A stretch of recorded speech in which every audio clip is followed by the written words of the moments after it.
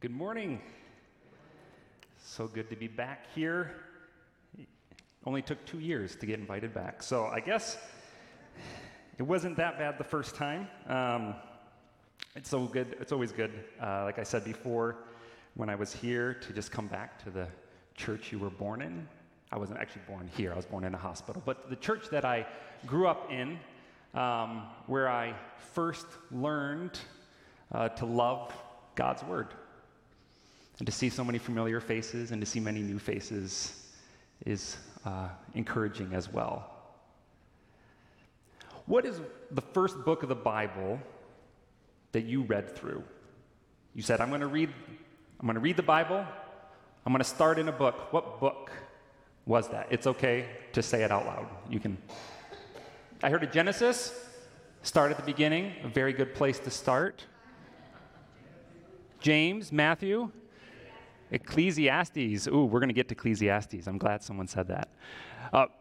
John, classic. I always tend to hear people say Genesis or John. Great places to start. I didn't hear anyone say Proverbs, though. That's where I started. Because I was the type of person who I was very unsure of myself, and I needed to know what is the right thing to do. And Proverbs is a great book if you're searching for practical, concrete steps of how to act and how to live in this world. The first verse that I truly memorized, not because I was doing it for Awana, which is good, but this is a verse that I wanted to memorize, was Proverbs 15:1. A gentle answer turns away wrath, but a harsh word stirs up anger. We should maybe tape that onto our computer screens when we get on social media. But I just loved how it could give me wisdom and guidance for how to live and act. So I read through Proverbs, and then I thought, well, where should I go next? Well, I'm already there, so why not Ecclesiastes? Now, how many would say that Ecclesiastes is their favorite book? Yes, I got a few people. But not many. Ecclesiastes is a book that we feel a little uncomfortable with, especially when you compare it to Proverbs. Proverbs, very clear. If you do good, you will be rewarded. If you do bad, you will be punished. Simple. I like simple. My life is complicated enough. I need simple things. Then you get into Ecclesiastes, and suddenly it gets a little more complicated.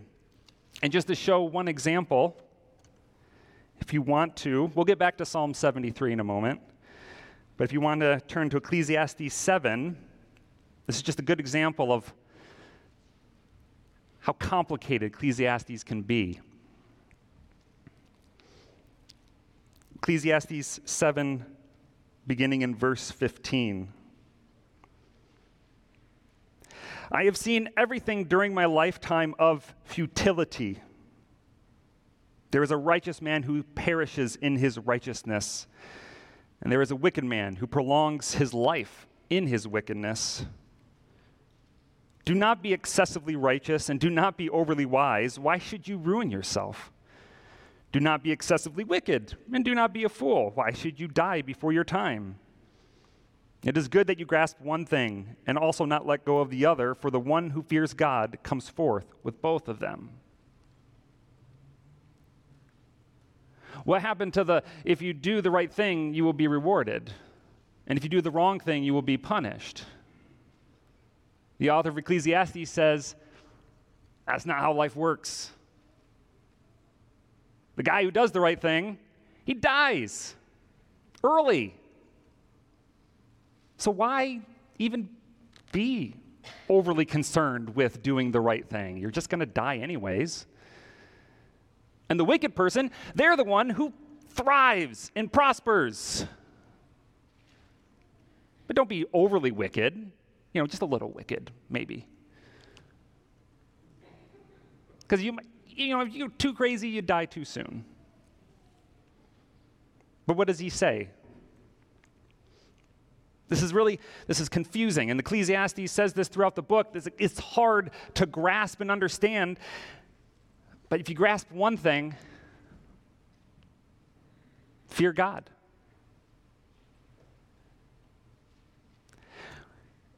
And it's interesting for me that Ecclesiastes and Proverbs both have this idea of fearing God. Proverbs 1:7, fear of the Lord is the beginning of wisdom.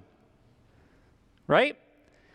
Ecclesiastes, the book ends after all has been said about life's up and downs. Sometimes translations say vanity. It's more of the idea of vapor. That's your life, gone. After all of that, end of the day, fear God and keep his commandments. So it's interesting to me how these two books that seem very different can both have this idea of the fear of the Lord. So what do we mean when we speak about the fear of the Lord? It's not exactly something we like to talk about. It's not exactly evangelism 101, right? I was always taught growing up the phrase, a healthy respect. I liked that. I like that because then I don't have to say that people should be afraid of God. But what does that mean, healthy respect?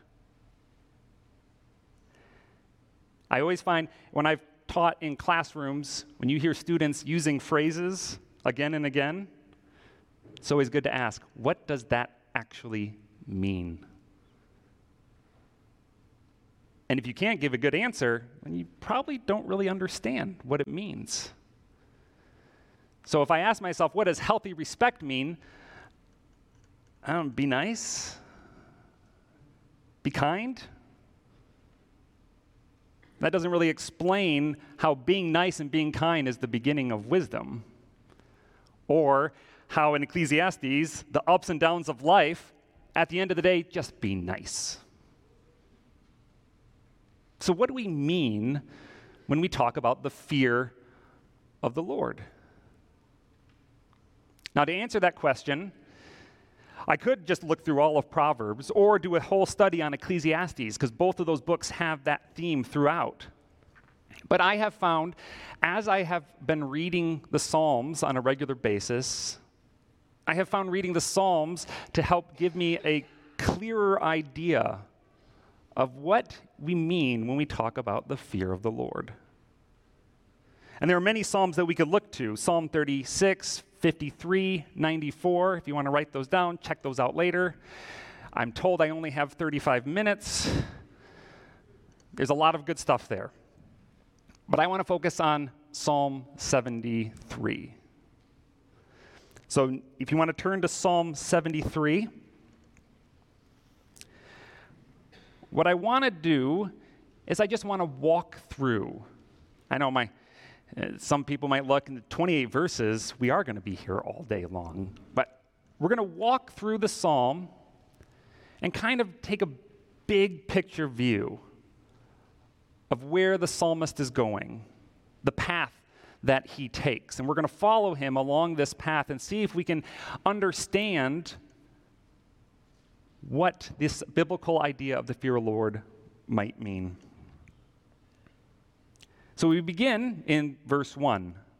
Surely God is good to Israel, to those who are pure in heart. This is good theology. It's a great place to start. God is good. Sometimes we stay there, and we don't like to follow what comes in the rest of the psalm. We like our theological truths, but we don't let them interfere with what Ecclesiastes sees as the trials of life. And maybe I'm just speaking for myself, but as someone who's wanted to know, because that knowledge gives me security, I didn't get a PhD because I'm smart. because I'm insecure and I got to know, I got to have the answer. I don't like to have those things mix. But the psalmist, I love the Psalms because they are brutally honest, and they show us a good example of how we, too, can be honest with God when life doesn't always go the way that we think it should. So, the psalmist begins with a confession that God is good to Israel, to those who are pure in heart. But as for me, my feet came close to stumbling. My steps had almost slipped. Why? What caused the psalmist to stumble? Many things in life might cause us to stumble, but what particularly causes the psalmist to stumble? For I was envious of the arrogant. I saw the prosperity of the wicked. How many of us would readily admit to being envious of the arrogant and the wicked? No? The psalmist sees something. That visual image is a powerful thing. All the way back in the beginning in Genesis, as it describes Eve's temptation, she saw that the fruit was good, can make her wise. Images are a powerful, powerful thing, and every image has a story that it's telling. When I was in high school, I was in an art class, and the teacher told me my assignment was to convince someone of something without using words.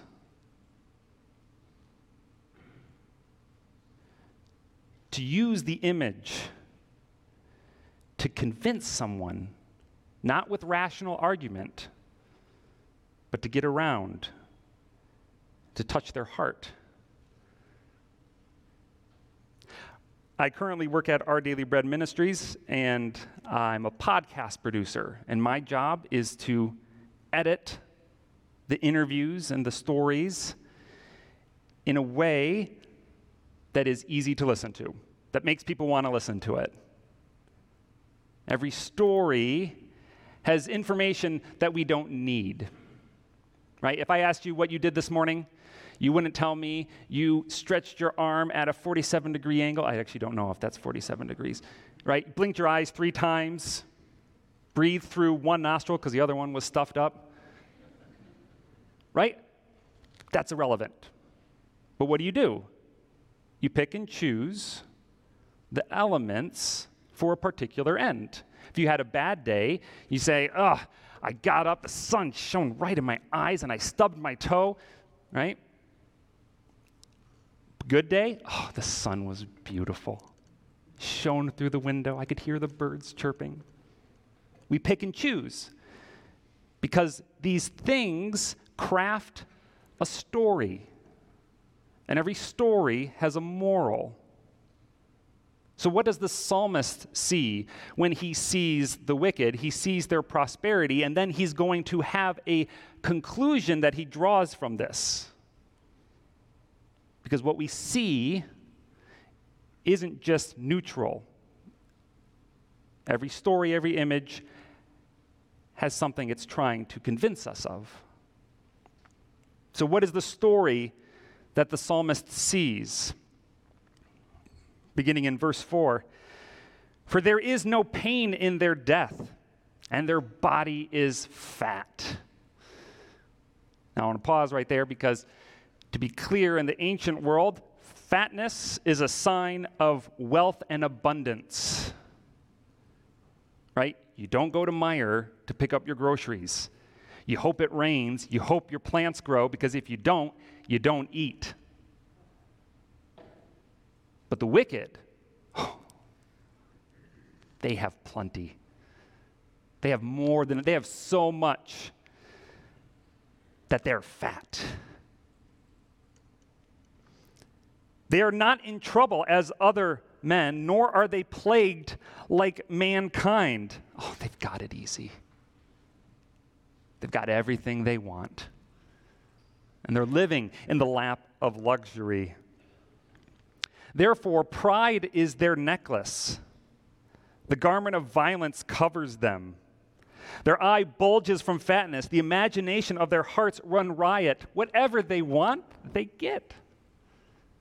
Whatever they want to do, they do. And to top it all off, the culmination, they mock and wickedly speak of oppression. They speak from on high. They have set their mouths against heaven, and their tongue parades through the earth. ESV says struts. I like that image, just strutting around. They speak against God, against their neighbors, against the poor and oppressed, and they don't care.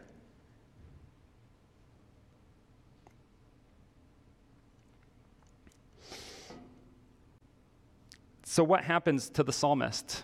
This is the story that he sees, and it sounds a lot like our Ecclesiastes passage, doesn't it? The wicked prosper.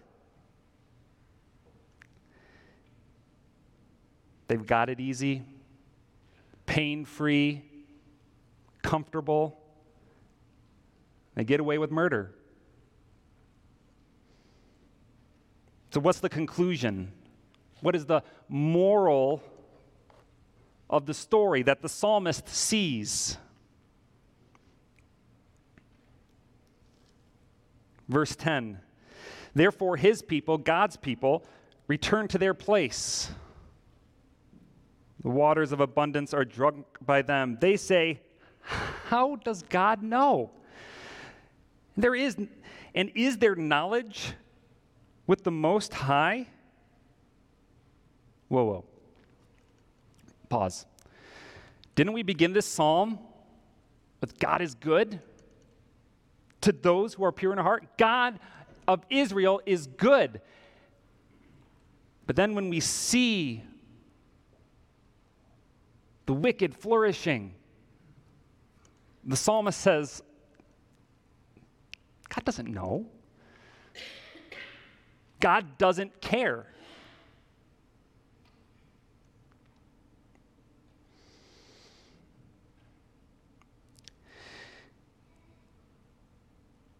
Are we willing to say that those same thoughts have been entertained by us?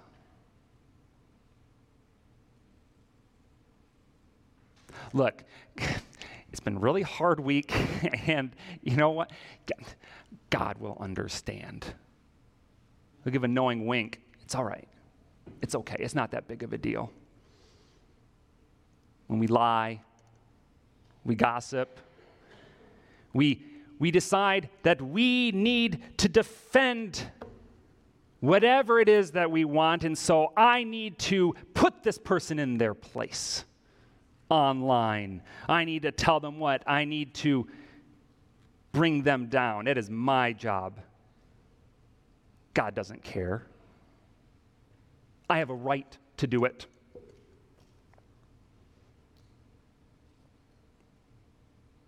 You know, my wife's been really mean to me and just badgering me, and so maybe I'll just get online late at night when she's not asleep, and I'll look at pornography.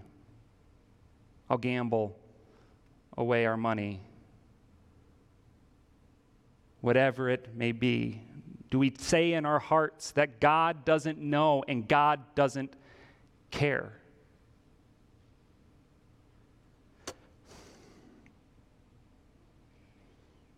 If I'm honest with myself, which I haven't always been, that I've had that thought. Look, once saved, always saved, right? It's okay. It's not that big of a deal.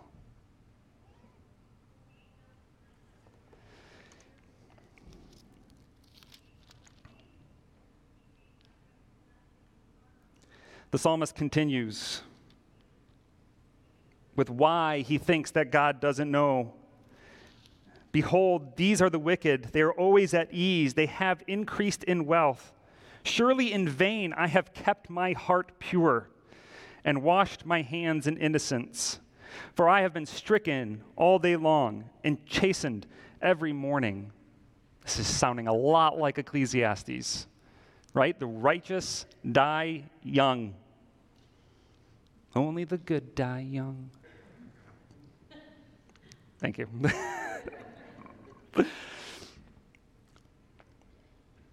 Right? The wicked are flourishing, and I have tried to do the right thing. I've tried every day of my life. I've tried to be the good Christian boy that I was supposed to be. And it's just brought me nothing but trouble. It's been a waste of time, waste of energy, waste of effort, waste of money. It's not worth it because God doesn't even care.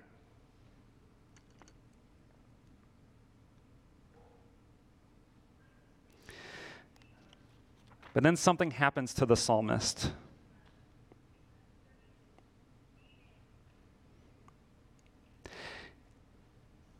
He continues in verse 15, if I had said, I will speak thus, I will say these things, behold, I would have betrayed the generation of your children. When I pondered to understand this, it was troublesome in my sight. I don't understand, God. You want me to do the right thing, and I've tried, and it's not working. Everything seems to be against me when I try to do good. And those who don't even try, they just get whatever they want. I don't understand. And this is what I said back at the beginning. This is something that I could never say to myself because I know the theological truth, God is good. So I can't admit that sometimes it just doesn't make sense. And I love the psalmist because he gives us permission to say it doesn't make sense sometimes.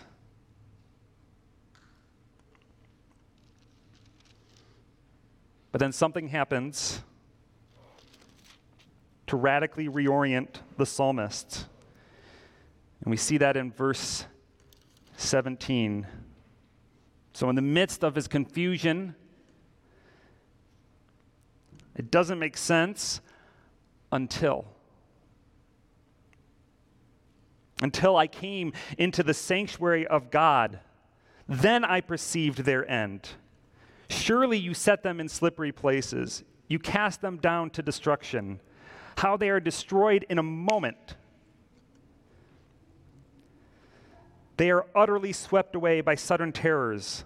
Like a dream when one awakes, O Lord, when aroused, you will despise their form. Some translations say they will be despised like ghosts.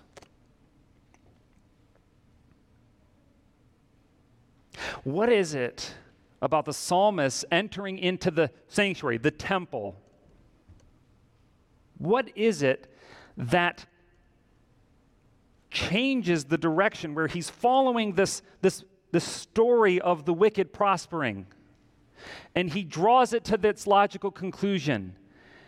And then he enters the temple, and suddenly it's like that part in a detective story. Do you guys like detective shows?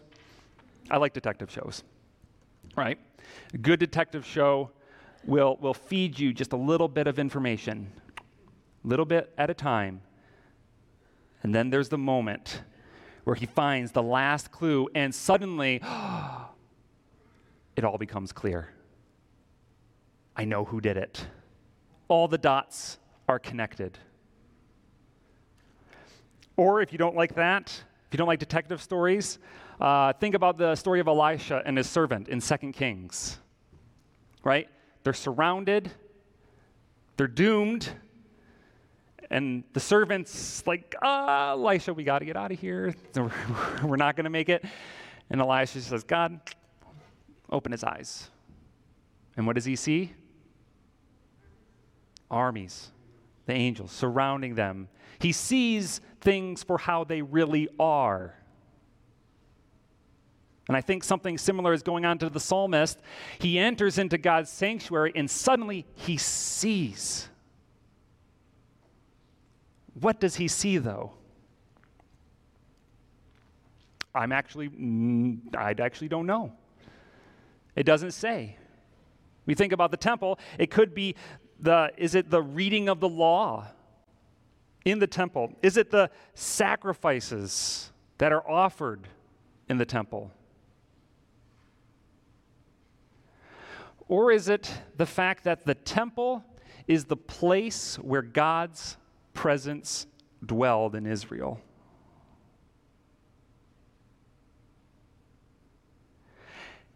This was heaven meeting earth.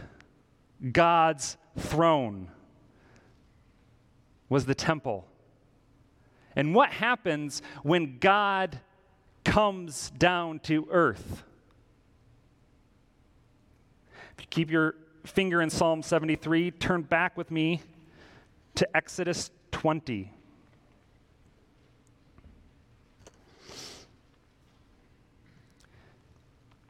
Exodus 20 is the giving of the Ten Commandments. Israel has been walking through the wilderness, and they finally come and they camp at Mount Sinai.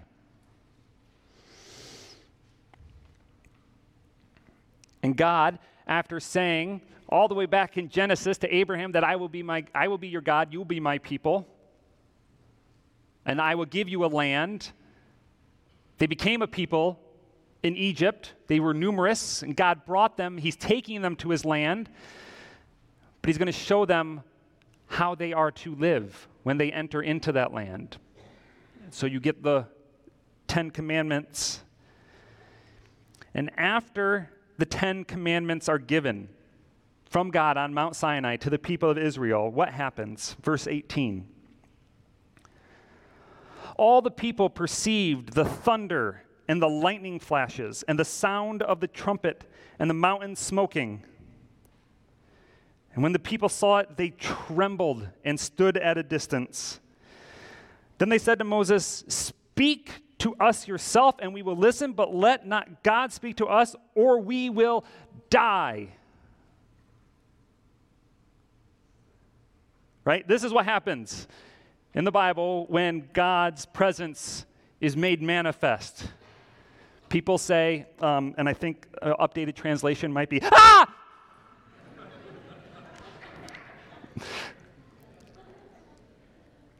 Making sure everyone's awake. Right? I'm going to die. The closest I can think of something similar is, like, I was hiking with some friends once, and we were following a river, got to a little waterfall, and there's a ledge you could climb out about halfway up. And I'm up there. It looks beautiful, and then I start to walk, and I feel my footing. I'm not so sure. And that you feel that I'm a goner. This is done, right? But magnify that. Like God's presence comes and they are distraught. They say, "Moses, you talk to us because we can't hear God, because if we hear, we are just going to fall apart." Moses said to the people, "Do not be afraid," which always gave me a kick, right? Like, hey, don't be afraid. Like, yeah. Don't be afraid, for God has come in order to test you, and in order that the fear of him may remain with you, so that you may not sin.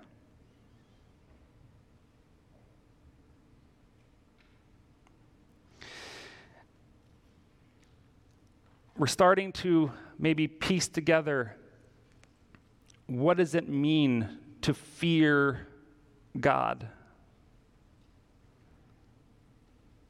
But I want to look at one more passage before we give a definition. And that's a little further in Exodus 34. Just flip a few pages to Exodus 34. What is Exodus 34? This is the 2 tablets of the 10 Commandments being replaced, right? If you remember what happens, God gives them the law. They say, we will do it, God. You can count on us. And then they go build an idol, breaking the first 2 commandments, right? And God says, I'm going to wipe you out. Moses says, no, don't do it. Okay, I won't. And God reestablishes the covenant. And in this verse, in this chapter, we have the height of God's self-revelation in the Old Testament. He speaks to Moses. Moses can't see God, so he puts him in the cleft of the rock, and he sees just the tail end. And as God is passing by, starting in verse 5, or verse 6, then the Lord passed by in front of him and proclaimed, the Lord God, compassionate and gracious, slow to anger and abounding in loving kindness and truth, who keeps loving kindness for thousands, who forgives iniquity, transgressions, and sin. Yet he will by no means leave the guilty unpunished, visiting the iniquity of fathers on their children and on the grandchildren to the 3rd and 4th generation. Who is God?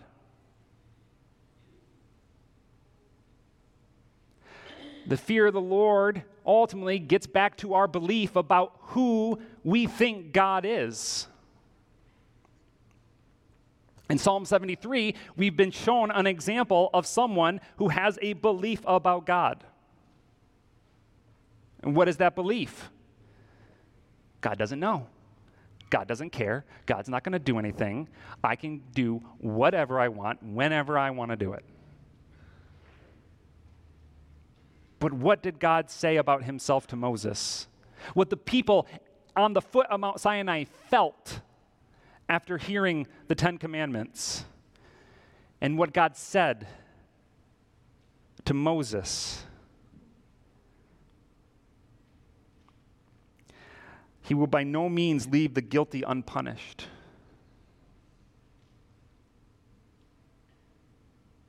I want to submit that the fear of the Lord is the belief that God will do what God says he's going to do.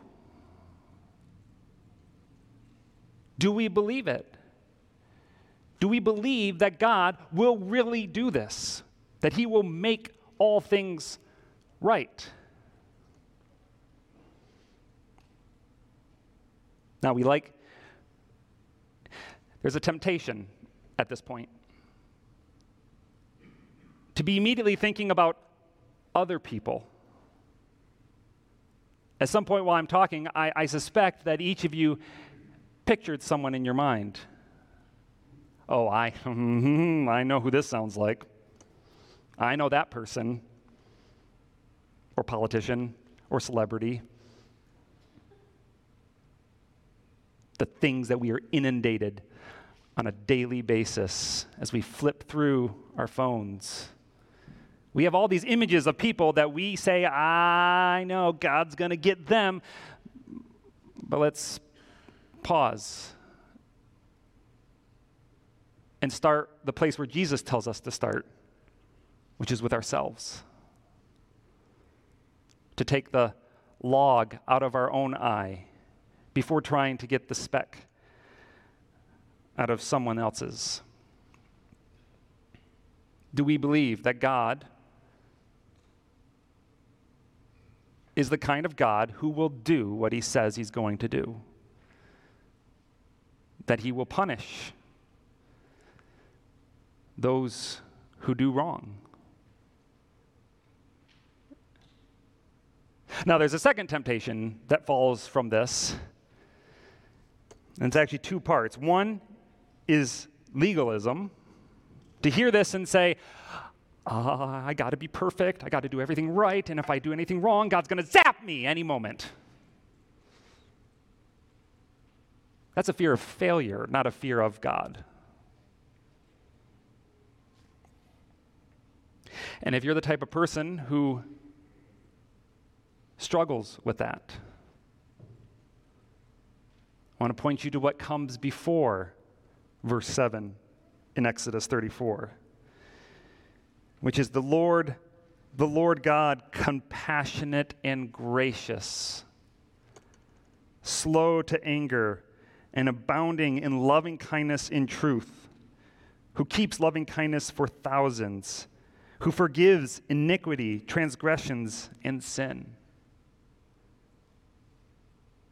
If you struggle to believe that God would ever have mercy on you, hear that God loves you. And for those who seek his mercy, he gives it abundantly.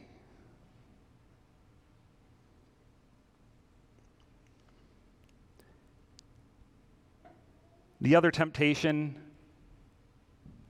is the fancy theological term, antinomianism. Anti-law or lawlessness. That God's merciful, I'm good to go. I got my fire insurance. Yeah, I'll try to be good. I'll try to do the right thing. But in the end, I'm good to go. I've already admitted to thinking those thoughts. And what I needed to hear is that God will make things right.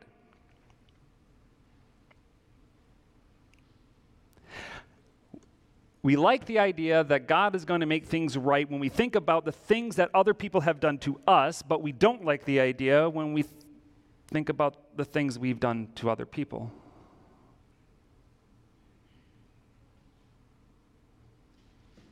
I'm not saying that for every misstep you're going to lose your salvation. What I'm saying is what Paul says in Galatians 6. Do not be deceived. God is not mocked. A man reaps what he sows.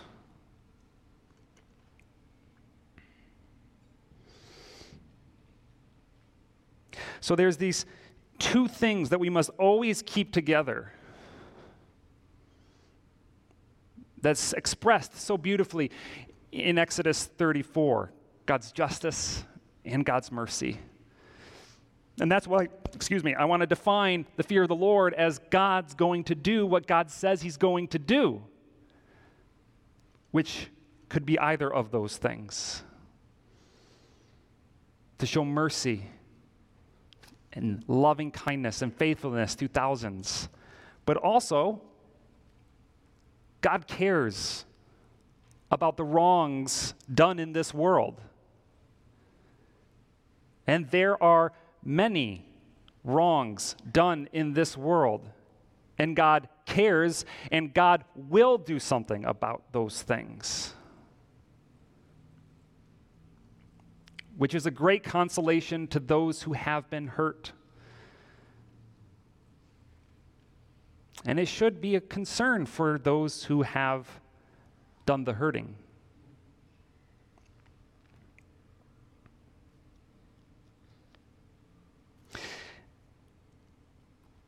So one thing, just practical, that I have tried to do to foster this heart,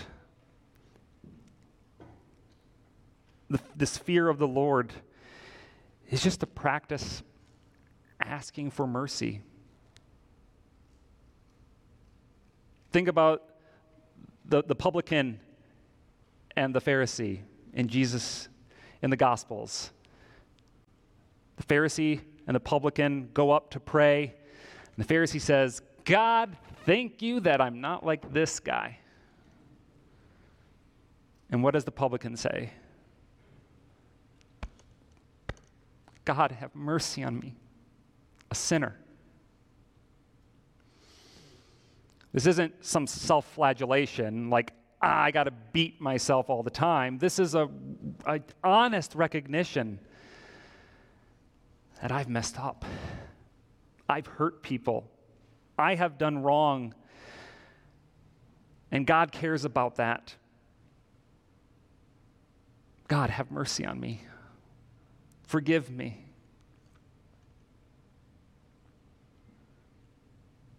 And the psalmist, back to Psalm 73,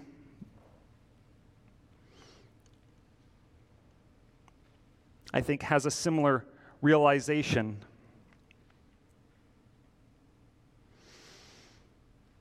After going into the sanctuary and perceiving, reorienting himself to this belief about who God really is, the psalmist says, when my heart was embittered and I was pierced within, when I had these beliefs that the wicked could get away with anything and God doesn't care, then I was senseless and ignorant. I was a bonehead. I was stupid. I was like a beast. I wasn't even thinking straight. I've been carried away by this narrative, and I already alluded to the fact that the images and things that we see berated on a constant daily basis. I mean, I think about the psalmist and how many people he would have seen in his lifetime in ancient Israel, and how many people by comparison, how many lives do we see just by turning on our phone? I was like a beast before you. Nevertheless, I am continually with you. Why? Because I'm special? No. You have taken hold of my right hand. With your counsel you will guide me, and afterward receive me to glory. Whom have I in heaven but you? And beside you I desire nothing on earth. My flesh and my heart may fail, but God is the strength of my heart and my portion forever. I love that image of God picking him up, saying, let me show you a better way, guiding him, walking with him, and receiving him. Again, are we this honest with ourselves as the psalmist has been? But the psalmist knows and has experienced God's mercy despite his foolishness. And then the psalmist sums it all up in verses 27 and 28. For behold, those who are far from you will perish. You have destroyed all those who are unfaithful to you. But as for me, the nearness of God is my good. I have made the Lord God my refuge, that I may tell of all your works. God's mercy just comes out in this praise of who God is and what God has done.